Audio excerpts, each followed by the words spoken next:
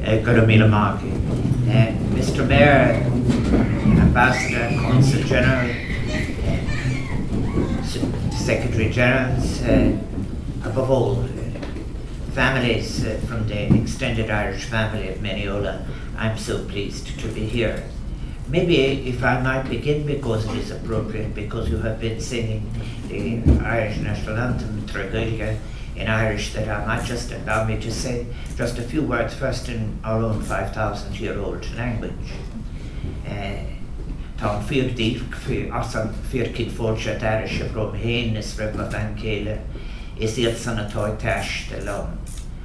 Agus dar noi ni quiriche intasar mar toshe lanahe krihen herinig an tafel de toy point leishum cora is an coluder is on falsho cordial so verbanat is gonna mean a marky for shin. What I have just said is that may I thank you on behalf of myself and my wife and all those who are travelling with me for that very Irish welcome. And as I have just said in our own language, which was the language of many of the people who immigrated from Ireland to the United States, that really the idea of company and the idea of hospitality is something that is central to the Irish experience. I'm accompanied here today, of course, as well by representing the Irish government, by the Minister with responsibility for the diaspora, and I'm very grateful for that canon. I think, as well, I'm looking down at this room here.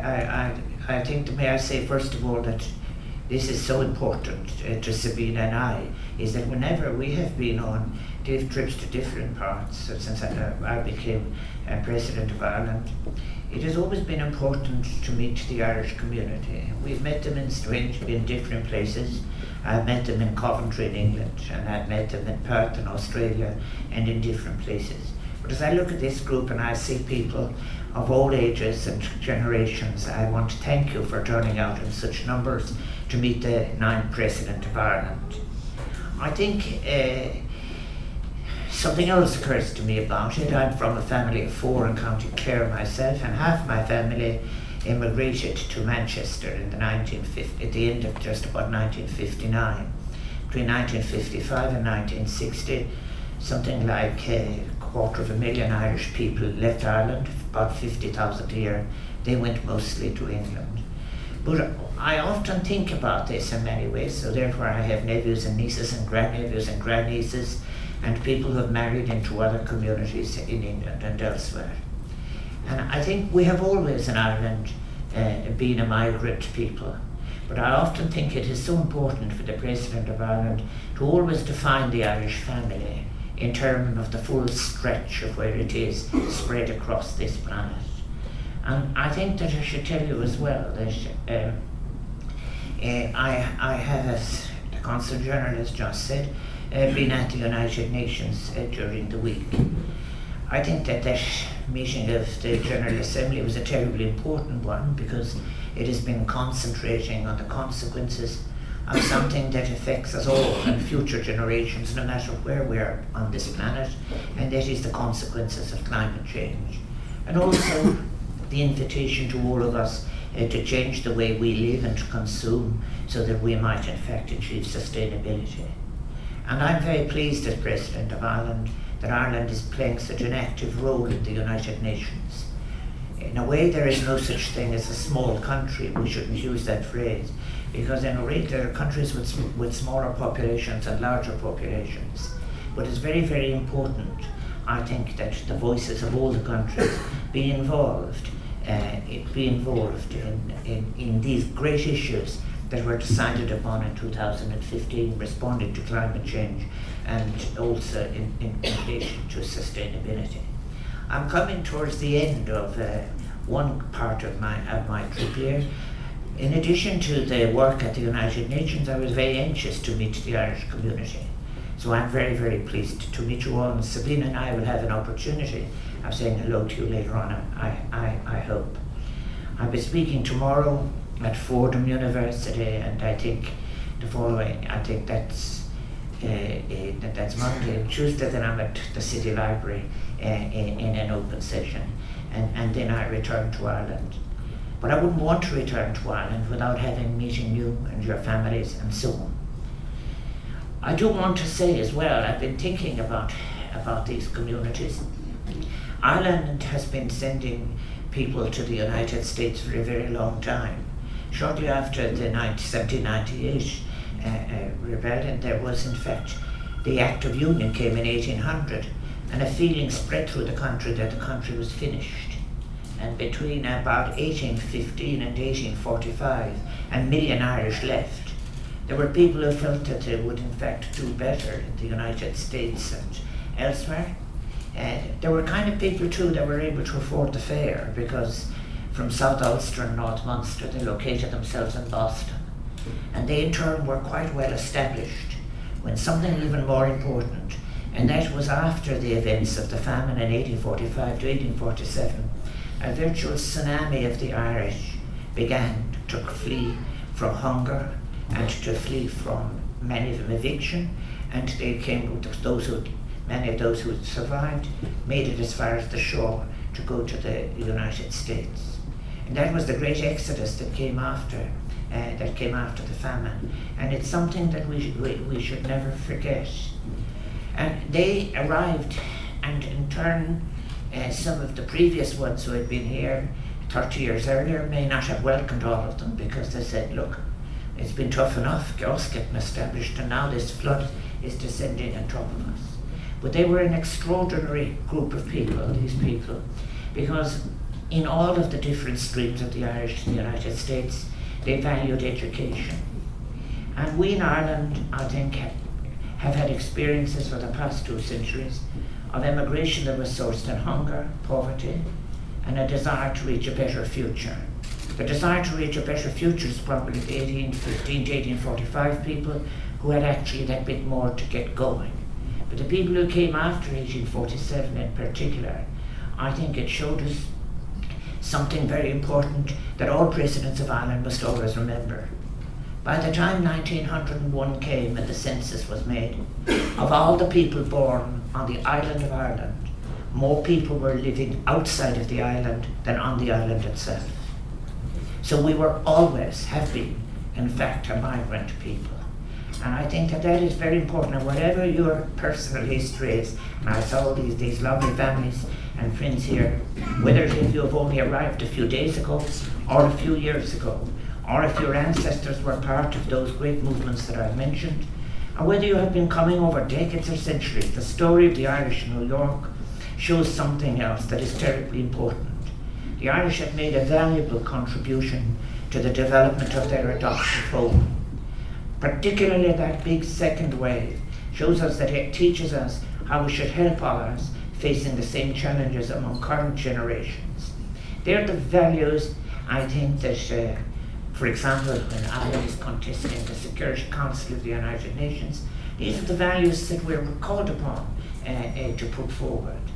And as I look around the room today, I want to say first of all thank you to the Colour Party for the Firefighters Emerald Society. And that is something I want to say a word about. There are so many examples of people here who are giving so much to their local communities, honouring the legacy and heritage of their past, while being fully committed to building their future here in the United States. When I came in my first term as resident, when I was speaking in Boston about this, and I looked at some of the people who had done very well in Boston very early in the 19th century. But the most important thing afterwards was that the people who came after 1847 were people who saw. They went into a public service. They did all of the things through there. There was an emphasis on education, but they went to the fire service, the police service. They went into everything in turn that would lead in turn to their proper representation in City Hall, which they used very well. So I think that you're honouring the legacy of this past, and I think that what it shows you is a great example too, that one was not required to forget the story of how you had come to be here while you were making a commitment to your new home in public service for the benefit of everybody. It's very interesting too, where we're all required, I think at times, difficult times, to make acts of reconstruction indeed of forgiveness. I have spoken about how half my family live in the United Kingdom. Happily, the other half of my family are in Ireland. But there's a very, very great writer to whom we don't pay enough attention, and that's Patrick O'Sullivan, who wrote about the Irish in the United States as part of his 7th-volume series on the immigration of the Irish. And he was mentioning that 1847 is a terrible year. That's the year when the assistance stops to the middle of the famine. It's the year of the highest peak of the deaths. And at that stage, some people are saying, maybe the Irish deserve this. Maybe this is in fact God punishing the Irish. And those editorials appeared in the London Times. And then in the 1860, I think it was about 13 years after the impact of the famine, between 1860, in that 10 years previously to that, the Irish, in fact, were really coming their volumes to North America. And the London Times wrote a different kind of editorial. It wrote, if this goes on and is likely to go on, the United States will become very Irish. So in Ireland there will still be, but on a colossal scale and in a new world. We shall only have pushed the Celt westward, then no longer cooped between the Liffey and the Shannon. He will spread from New York to San Francisco and keep up the ancient feud at an unforeseen advantage. We must gird our lives to encounter the nemesis of 7 centuries misgovernment. To the end of time, 100 million spread over the largest habitable area in the world, and confronting us everywhere by sea and land, will remember that their forefathers paid tithe to the Protestant clergy, rent to the absentee landlords, and a forced obedience to the laws which these had made.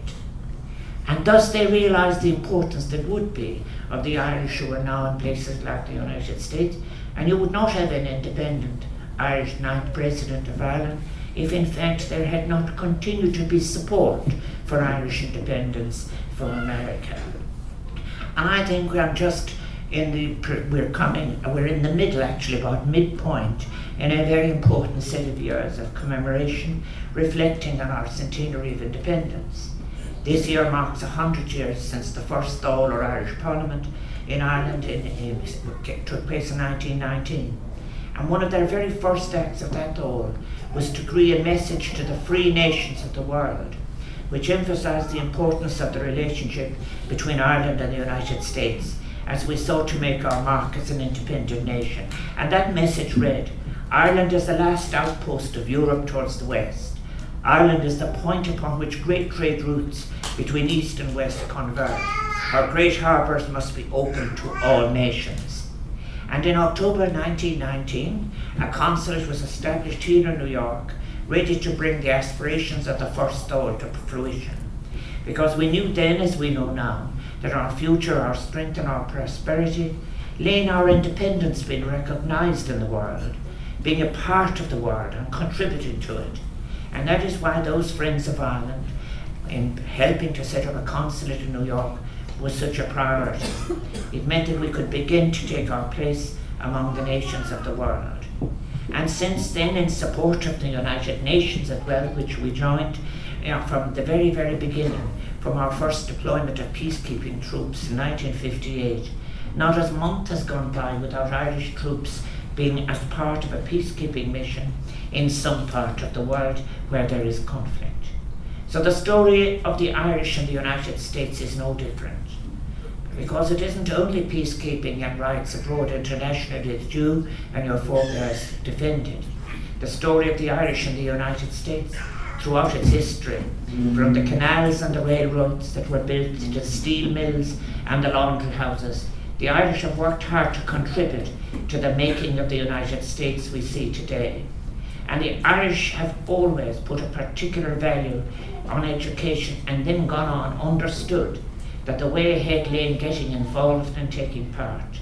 And they always, as you have heard the Consul General say, as I have so often said, they had an agenda beyond themselves. They understood what community was, what the public world was, what public safety was, what public services were.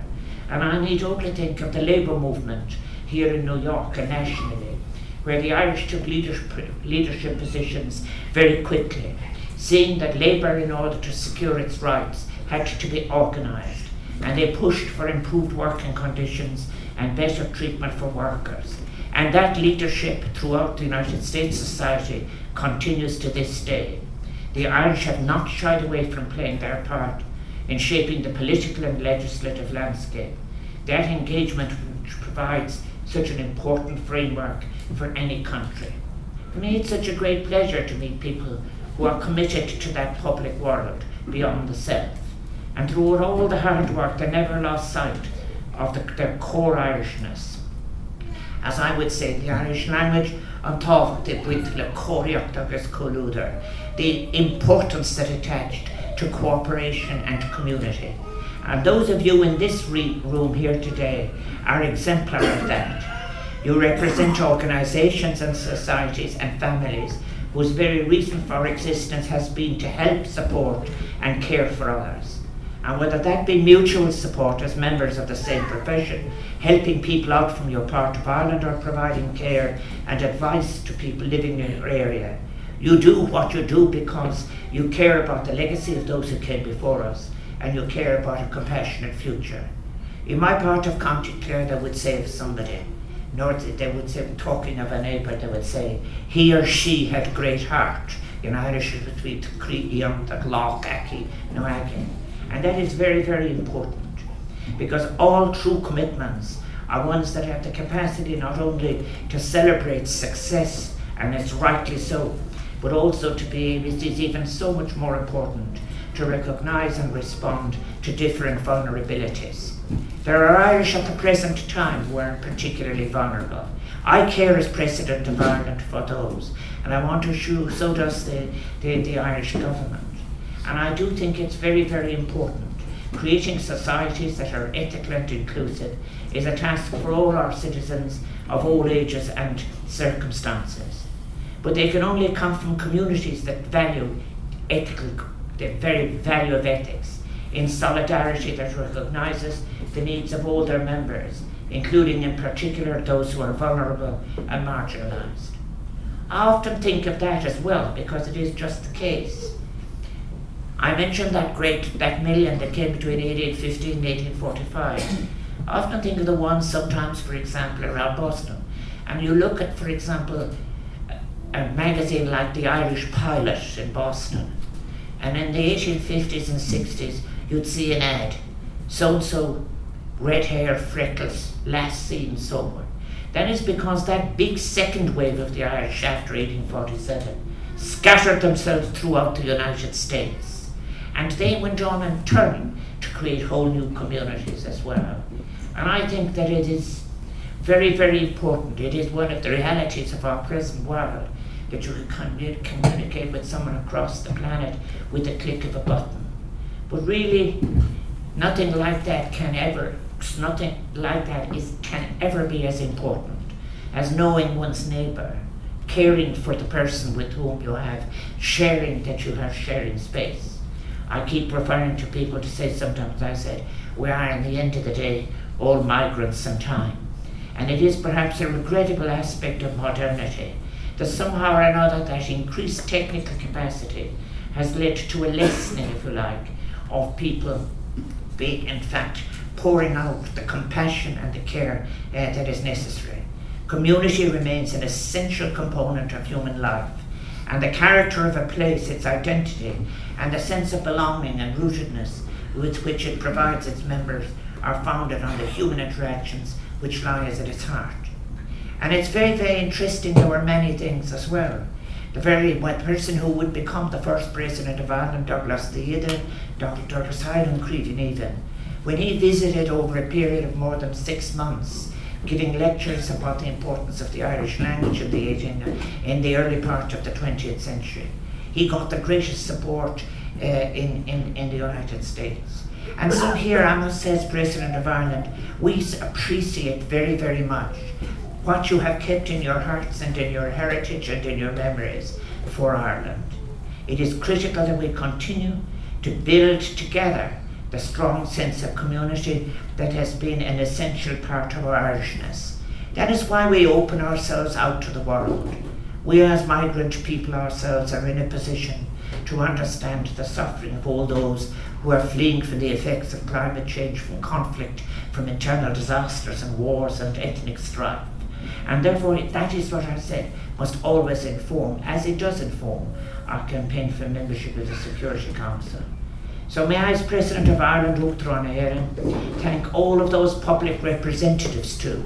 I was looking at those people who have helped you, who've helped previous generations, who are helping Irish people now, and who will go on to be helping Irish people in the future. I thank you for your interest in things Irish, and I thank you for the support that you have given to Irish community. But most importantly, I thank you for your partnership with Irish people, who are tough people and good partners, and people who will in fact make such a continuing and effective contribution in all of the areas, as I said, of the shared public world. The world is to be available for everybody, irrespective of divisions. It's a great pleasure to have had this opportunity of coming here this afternoon and for being able to pay tribute to the contribution that you and those before you have made in terms of community and voluntary work. And also, as well as this, as a former Minister for Arts, Culture and the Gaeltacht in Ireland, in many cases, I do want to pay tribute to those people who are working in the cultural area for all that you have done. We would have lost a great part of the Irish song tradition, the Irish music tradition, if it hadn't been for people like Chief O'Neill and others. And then there were others as well who saved Irish manuscripts. And I think that is so, so important.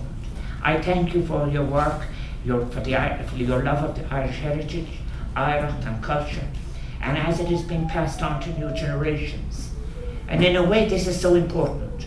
We are now in a new moment where some boundaries are simply not important because we have big global challenges that require global responses, such as that is responding, as I have said, to climate change and sustainability. But also it's very, very important that we draw on the best of ourselves. And part of that best of ourselves is in the legacy of our forebears, the innate empathy that we carry with us, and make it possible for us to view the present and the future with compassion. You see, I want to just say, as I finish, a few last words in Irish again. I think when I met Queen Elizabeth II, and when I was giving my speech at Windsor Castle, I did use the phrase I said is Fiscar Kela War Nadini. It is in the shadow of each other that people live. It's very interesting if you try to interpret that. Should you in fact be fearful in the shadow, or should you say it is because we are in the shadow of the same thing that we have an opportunity for cooperation? It is very important that we interpret it entirely as that we say we flourish in the care and concern for each other and in what we do together. So I'm so pleased. Ar bhan hain san van Kayla Saidi, agus san Iepsan o Marain Hiltar Chest the love. Ta firkin oha san Greshan san Castle. Is gwyn ga gragas banacht or glinis is or gurum ni awando nuachtam ta kiyatala cheer. Translating. I am so pleased to have had this opportunity of thanking or being with you this afternoon, of being able to say these few inadequate words of recognition, and to wish you every blessing and good health not on yourselves and your families and all those in your care, not only for today but for all of the days to come. Mille buikas kar mille mahagi, thank you.